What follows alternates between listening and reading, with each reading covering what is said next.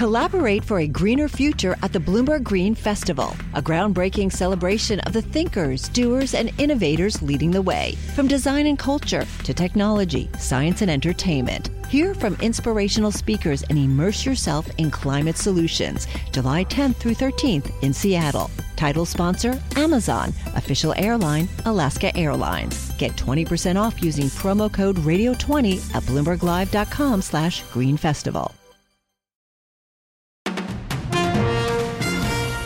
This is Bloomberg Daybreak Weekend, our global look at the top stories in the coming week from our Daybreak anchors all around the world. And just ahead on the program, we're going to be getting more insight into the mood the Fed is in. I'm John Tucker in New York. I'm Doug Krisner. We'll have rate decisions in the coming week from the Bank of Korea and the Reserve Bank of Australia. I'm Caroline Hepker here in London, where we're looking at the controversial Qatar Footballing World Cup.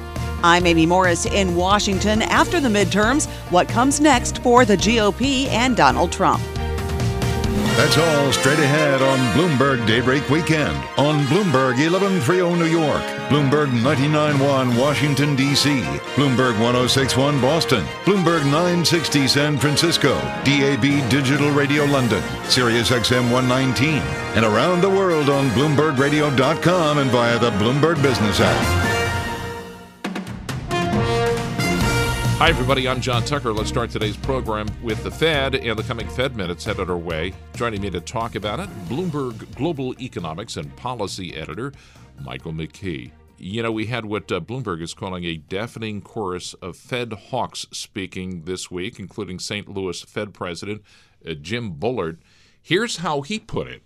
Even under these generous assumptions, the policy rate still isn't at a zone that might be considered sufficiently restrictive. To get to this sufficiently restrictive level of policy, we'll need to increase the policy rate further. Bullard presenting those charts at an event in Kentucky hosted by the Greater Louisville Inc. He showed a restrictive zone of somewhere between 5 and 7%. So how draconian is between 5 and 7%? That encompasses the range from about as expected to draconian. Okay. We had Bullard go on to clarify that he's thinking 5 to 5.25% for a terminal rate. That's not outside the realm I got to back up for people who don't follow this minute by minute like you do. The terminal rate is where the Fed's going to stop. And stop what the rate is going to be when the Fed stops raising rates. And he thinks 5 to 5.25%. Where is it right now? Right now it's at 4% is the top of the range. Yep. It trades a little bit below that. So if you get to 5.25%, you'd probably be trading around 5 to 5.1%, something like that. So that's not outside the range of what other Fed officials have been saying. There's sort of a feeling that they got to get to 4.75 to in the neighborhood of 5, maybe something a little bit over that. 7%, that would indicate that inflation is much stickier than they anticipated, and the economy is in need of much more restraint than they had anticipated. What he did was use the Taylor rule, which you've heard of, which is a way of plugging in economic indicators, and it spits out what the optimal policy would be. It's really designed to look backward at what had happened, but some people use it looking forward, and he wanted to make the case that the Fed is not done. No matter what happens, the Fed is not done right now raising interest rates. You also got to consider the source. Jim Bullard is a bit of a hawk, right? Well, he's been a hawk.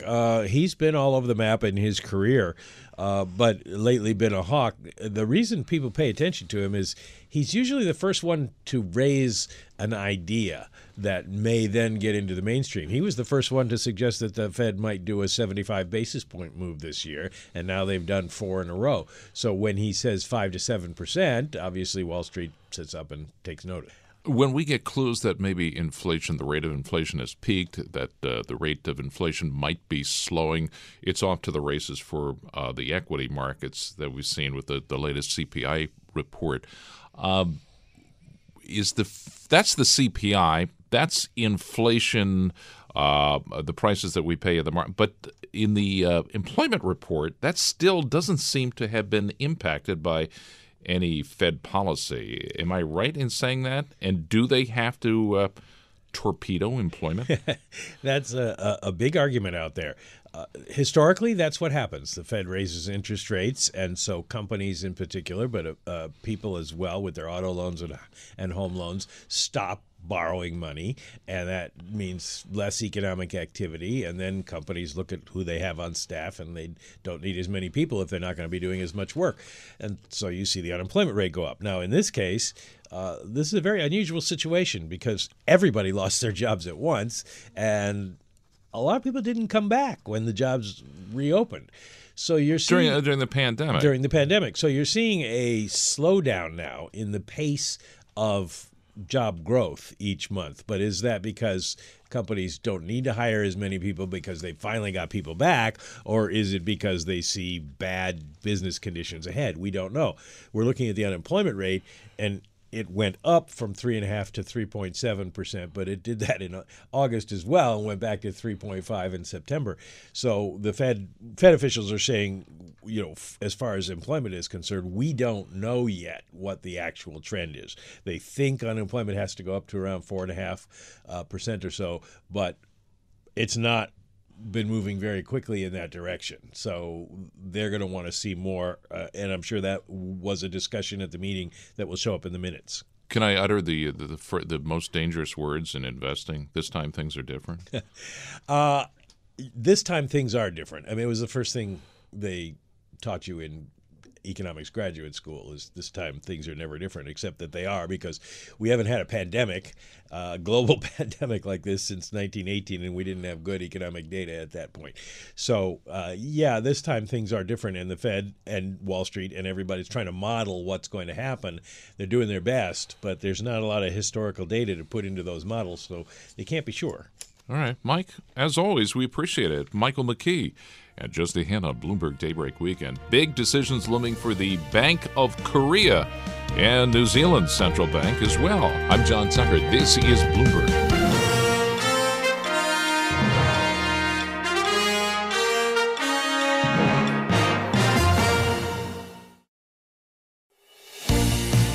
This is Bloomberg Daybreak Weekend, our global look ahead at the top stories for investors in the coming week. I'm John Tucker in New York. Up later in the program, the World Cup in Qatar is upon us, and the event and politics around it getting a lot of attention. But first, central bankers in Asia staring down inflation. And for more, let's go to Bloomberg Daybreak Asia host Doug Krisner. John, as you know, inflation has been at historic levels in many countries across the globe, and the respective central banks have been fighting to bring those prices down. Well, in the week ahead, we have monetary policy decisions from the Bank of Korea and the Reserve Bank of New Zealand. Now, it's going to be particularly delicate for the BOK since South Korea has been dealing with a credit crunch. In the last week on Daybreak Asia, we asked Rajiv DeMello, Global Macro Portfolio Manager at Gamma Asset Management, for his take. The Bank of Korea is somewhat more dovish than central banks in Latin America or the U.S. for many domestic reasons as well. But inflation has not only gone up for domestic reasons, but the won's been weak until most recently. And that's also not been very good for Korea. So the Bank of Korea will hike rates. We expect a 25 basis points hike.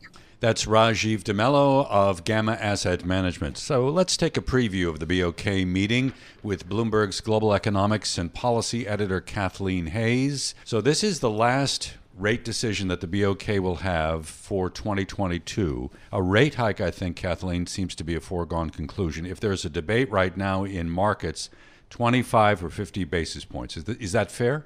It's completely fair because they did a 50 basis point rate hike when they had signaled 25 basis points at the last meeting, and they got a bit of pushback after that. That's one of the reasons why I think some economists has been saying that even with inflation still high, but with a property market under pressure and a credit market that has been gone through some major gyrations in the last month or so, it would be prudent to go back to the 25 basis point hike for now. That seems to be the consensus. It'll be quite a surprise if they do the 50, and the won wanting to keep it stable might be a reason for them to do that, because going into the previous meeting, that's one of the reasons why they're expected to step up a little bit more to put a floor under the currency. There seems to be this view in markets that the risk of corporate default is greater now, and in particular concentrated in some segments of the business community within South Korea. Leverage, we know, is a problem in household activity, but I didn't realize that it was so critical on the corporate side. For step one, sort of setting the whole thing up, was the global bond route. Yeah. That's what pressured bond markets around the world. But then the funniest thing happened on September 28th. The developer of the Legoland Korea theme park in Gangwon province missed its payments on its commercial paper repackaging loans. They're these project financing asset-based commercial paper is what they're called. But the bottom line is, it's the biggest shareholders is Gangwon. There's a kind of a government side to this. There was the previous mayor, I would say the local government, that was backing the developer. They wanted to bring in this. If it is finished, it's the second largest Legoland park in the world. And then with a new president taking over, change of political power, the next administration didn't want to back the developer anymore. Anyway, it's a long story, but that default just shot through the corporate bond market. Yields on 5-year corporate debt rising more than 150 basis points at one point, liquidity drying up. And then there was an insurance company that didn't call its perpetual bonds. Bottom line, they were going to just pull back their refinancing of the bonds. And that was another bang to the corporate bond market. And that's created a big loss of confidence. It has Koreans worried about investors continuing to want to invest in their bond market. And it's not entirely settled yet, but it also doesn't, in a way, it harkens to what we saw in the UK, where suddenly a market that's been stable doesn't seem to be a problem. A lot of different things happen. Of course, it was the ill-timed and ill-designed budget package that Liz Truss had for a while. Anyway, I digress a bit, but it's that kind of a thing for Korea. It seems stable for now, but talking about the Bank of Korea, it's another big reason to say, hey, this is not time for a 50 basis point hike. So that's the corporate story. Then on the household side, we know that debt levels are pretty high and viewed as being maybe a little vulnerable, although I think Fitch Ratings this week had a note said that vulnerability can be managed. Rising interest rates and the way that correlates to mortgage rates in a different way than it does in the States puts even greater pressure on households in Korea. Well, about 80% of Korean households have adjustable rate debt. So I believe it was one of the BOK officials who said, so a 50 basis point hike by the Bank of Korea is more like a 75 basis point hike by someone like the Federal Reserve. Remember, most Americans, or at least many Americans, have 30-year fixed rate mortgages. So it's a big difference when your central bank starts raising rates. So BOK this week, we also have the RBNZ, the Reserve Bank of New Zealand. Right now, I think that the consensus is that we're going to see a much weaker economy in New Zealand in 2023. It's really been struggling, as many economies across the world have been, to come back to some degree of normalcy after the pandemic. What do we know about the outlook for rate policy in New Zealand? Well, we know that their inflation rate's very high. It's continued to rise. It's up to 7.2% year over year. We know that Adrian Orr, the governor of the Reserve Bank of New Zealand, is not afraid to do aggressive, bold moves. Because remember, at the very beginning of the downturn globally, when the pandemic started, they suddenly went from 1% on their key rate 75 basis points down to 0.25. Who else was? They were out front, and they were out front on the way back up. But I think now their rate hikes, their aggressive tightening, have been very effective in hitting the housing market. There were high prices, the market was overheated, and that hasn't stopped them yet. And there are other parallels, too, when you look at the tightness of the labor market. In the face of higher interest rates in the States, the labor market is pretty tight. Same is true in Australia. Even though the RBA has been tightening the labor market, we just had in the last week a shockingly strong employment number, double what the market was forecasting. And in New Zealand, labor market conditions are very tight, although I think the expectation now is that things will begin to loosen in the new year. Yes, but is loosening enough? That's the thing. I think it's all relative, isn't it? And that's another reason why some of these, particularly I think developed nation central banks are in this position where they can maybe slow down the pace of rate hikes, the size of rate hikes, for various reasons. BOK, their corporate bond market still being in turmoil, still being tight. The RBNZ maybe figuring that the impact that they've had on housing is pretty, what I want to say, significant. But at the same time, the economies are holding up and their inflation rates are still higher, well above target.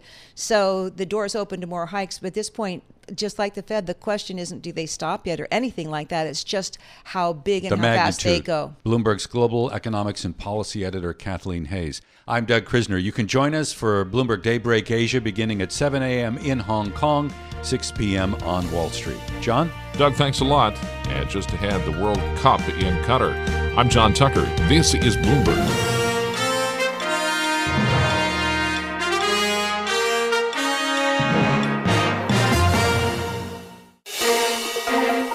Broadcasting live from the Bloomberg Interactive Brokers Studio in New York. Bloomberg 1130. To Washington, D.C. Bloomberg 99.1. To Boston. Bloomberg 106.1. To San Francisco. Bloomberg 960. To the country. Sirius XM Channel 119. To London. DAB Digital Radio. And around the globe. The Bloomberg Business app and BloombergRadio.com. This is Bloomberg Daybreak Weekend.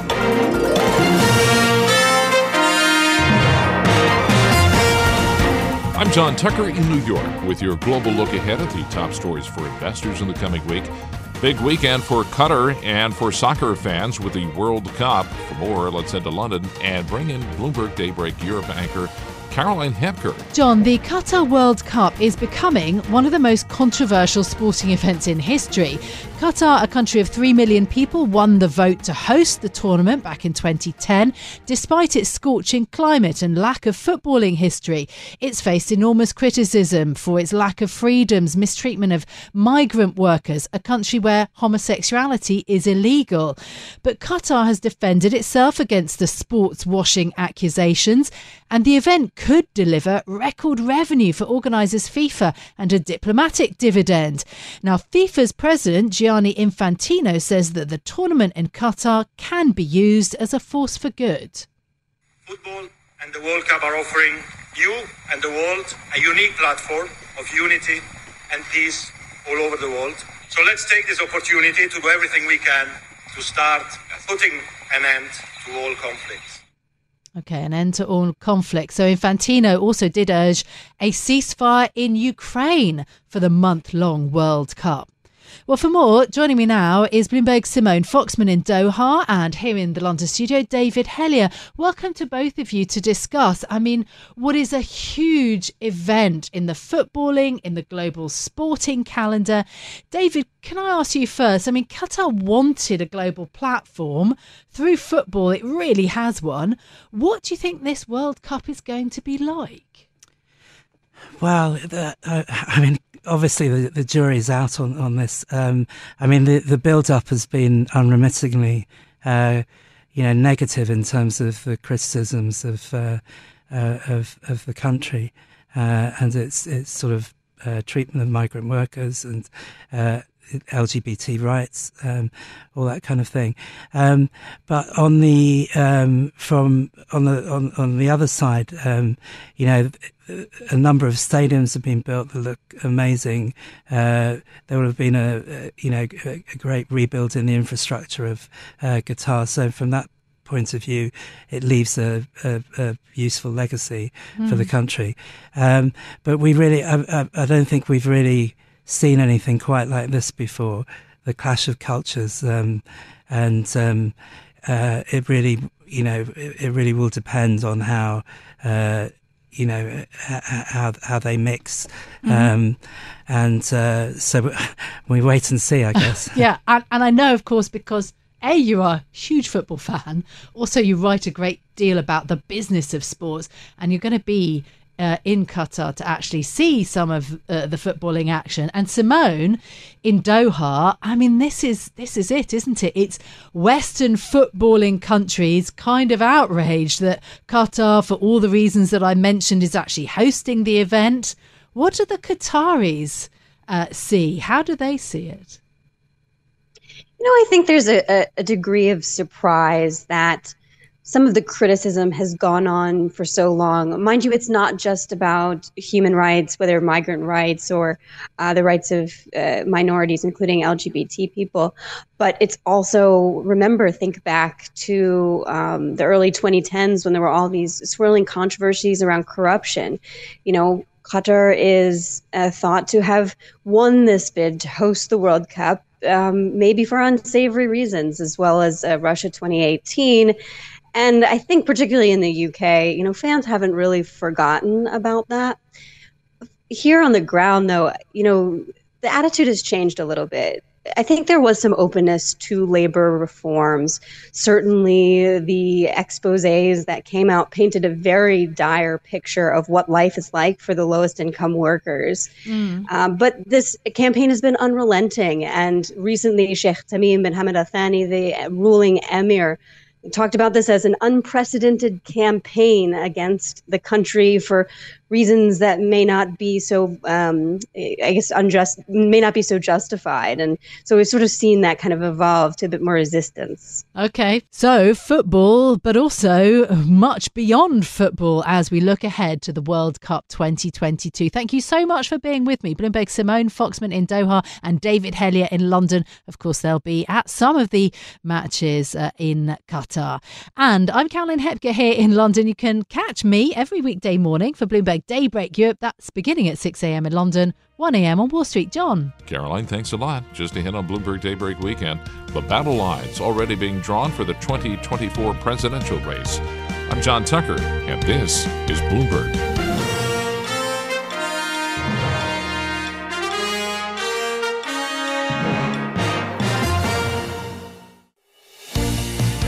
This is Bloomberg Daybreak Weekend, our global look ahead at the top stories for investors in the coming week. I'm John Tucker in New York.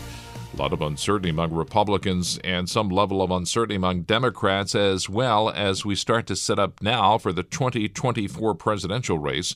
And for more, let's head to our Bloomberg 99.1 newsroom in Washington. And Amy Morris. Amy. All right. Thank you, John. One of the biggest question marks hanging over the GOP right now after the midterms, what comes next for the GOP and Donald Trump? We want to take a deeper look at this with Bloomberg editor Meghan Crane. Meghan, thank you for taking the time with us today. Oh, thanks for having me. Now, Donald Trump announced his own plans to run for president again from his Mar-a-Lago estate in Florida. In order to make America great and glorious again, I am tonight announcing my candidacy for president of the United States. Now, he seemed a bit muted during that announcement compared to the last time he ran. Meghan, what's your thoughts? A lot of people have said that the announcement sounded more muted is the right word. Yeah, sort of less energetic. Mm-hmm. He did say that he's hoping to recapture the underdog spirit of 2016, a smaller, scrappier campaign apparatus than he had in 2020. It's harder to make an announcement in front of a room full of your friends at Mar-a-Lago than it is in front of a crowd of supporters, sort of out in the country somewhere. But, it sort of remains to be seen whether he's able to recapture that energy. Now, here's what fellow Republican New Hampshire Governor Chris Sununu had to say the same time at the night that the former president was announcing. The political atmosphere today will be 180 degrees different 6 months from now, 180 degrees 6 months after that, and then we'll get to June of 24 and we'll see where we are then. It's going to go up and down and in and out. We are so far away from all of it. So that's why I say it's going to be kind of an up and down wild ride. Enjoy the show because we are so far. Whatever announcements may or may not be happening tonight, frankly, nobody's going to care. That was New Hampshire Governor Chris Sununu speaking there at the Republican Governors Conference. And I guess what I want to know about that, Meghan, is are we starting to see a shift or a rift? Are we starting to see a split within the Republican Party, or is the party going back to the more conservative, traditional type Republican Party that we may have grown up with in the 70s and 80s? What are we seeing? Sure. Well, that's a really good question, and I think a lot of people in Washington would love to know the answer.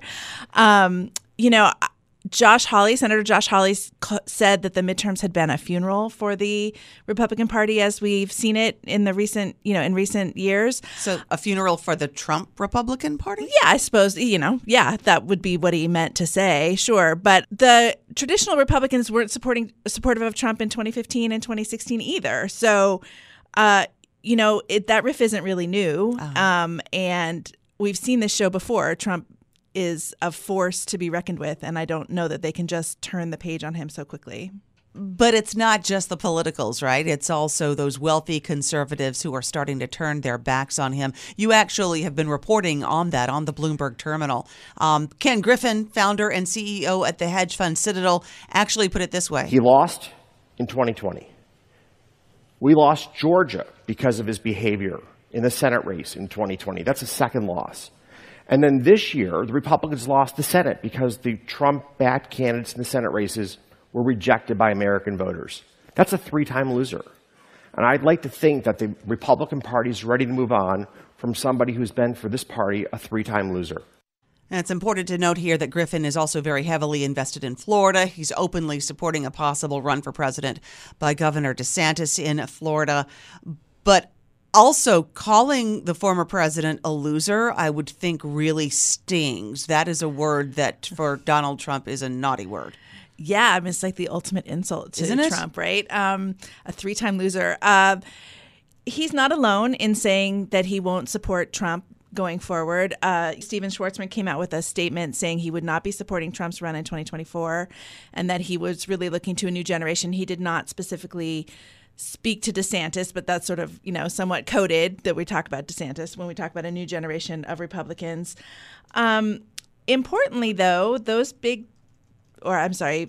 deep-pocketed Republicans didn't give to Trump before either. And, they didn't support him early on in his candidacy, and he ran without that kind of money in 2016. So, it's impossible to know whether he's able to move on without him. Some people think that these big donors moving away from Trump is actually good for him because it reinvigorates his image as sort of working for the working class and the working man, as opposed to sort of being, tied to big business and big money and rich people. That's an excellent point because it occurs to me he probably doesn't need the money. He doesn't need the money. He has quite the war chest. He does. He has, lots of money on hand that he can spend. It gets more complicated how he can spend it now that he's announced, but right. He does have access to funds.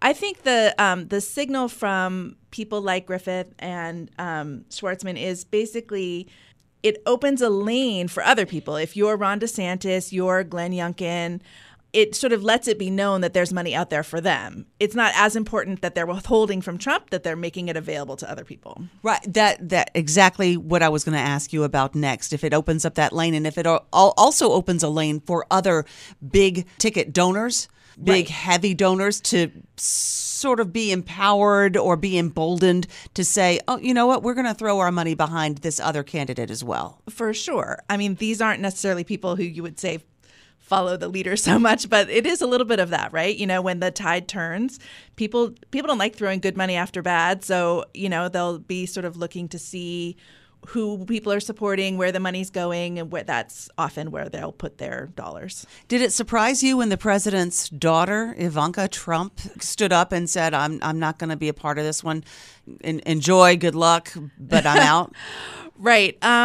Did it surprise me? Is not really. She's been signaling for a while that she was pretty done with politics. It maybe wasn't as fun as she had expected. Not fun and it's not glamorous. It's not that glamorous. Policy work is actually harder than sometimes people maybe expect. I think that she and her husband took a lot of criticism for taking jobs in the White House, and that maybe also, they've been there and done that. Maybe, it's time for their family to move on. So then what's the next step for Donald Trump? I think that Trump doesn't want his legacy to be ending on a loss, right? And so he has one way to change that, which is to try again. And he'll do that if he can. It sort of remains to be seen whether he can marshal the energy that he needs personally and also among his supporters. But, he is the leading candidate for the Republican nomination by a lot. Like, people are talking about Ron DeSantis, but those polls showed DeSantis, sort of like early, who would you prefer to be the Republican nominee polls, showed DeSantis behind by like 50 percentage points. It's not, it's not like running neck and neck. It was like, Trump, a whole bunch of space, and then a few other people. So DeSantis rises. He won by a lot. He's very popular right now, but also that's a very dangerous place to be. Politics is a kind of dirty, long business. And the Washington Post had a story this week about how the air of inevitability is sort of a death sentence in politics. I'm not certainly saying Ron DeSantis is not doing well and riding a wave right now, but 2 years out, we've often talked about a lot of frontrunners who never became president. Sure, a lot can happen. Jeb Bush, was inevitable. John Edwards was, had Hillary an air Clinton. of inevitability. So, yeah. We can go way back to when, that's sort of a dangerous position to be in. It puts a lot of targets on your back as well. And we are talking with Bloomberg editor Meghan Crane about what comes next for the Republican Party and for Donald Trump. But let's also talk about Democrats, too. The midterms, a huge win for President Biden in a way. The results are mixed, though, but not as bad as they thought. So a moral victory, I'm not sure how they would describe it. Certainly the Senate numbers are evidence of that. There's some questions about, Biden's age. There are other questions that persist. But is there a way that the Democrats can take advantage of this? Yeah, so, Joe Biden turns 80 on Sunday. He is already the oldest president, and, he would be 82 if he were reelected in 2024. That definitely, there's a lot of talk about generational change in the Democratic Party right now. The House is led by 3 people in their 80s right now. Is that just the Democrats? I mean, on both sides of the political aisle, you see a lot of people who are in their 70s and 80s. Yes, that's right. Donald Trump is 76. There's definitely there seems to be a tide turning. Generational change is sort of what you keep hearing people talk about. There are lots of Democrats, who are decades younger than the president, who are looking to the future, looking to be the future of the party. But right now Biden is the president, which is of course an incredibly powerful place to be. He would be a natural frontrunner. Bloomberg editor Meghan Crane, thank you very much for taking the time with us. And that is what is going on in the nation's capital. For more of our political news coverage, tune in to Balance of Power with David Weston weekdays at noon Wall Street time, and Sound On with Joe Matthew weekdays at 5 p.m. Wall Street time here on Bloomberg Radio. I'm Amy Morris, and this is Bloomberg. John. Amy Morris reporting from our Bloomberg 99.1 newsroom in Washington. Thanks a lot, Amy. And that does it for this edition of Bloomberg Daybreak Weekend. Join us again Monday morning at 5 a.m. Wall Street time for the latest on markets overseas and the news you need to start your day. I'm John Tucker, and this is Bloomberg.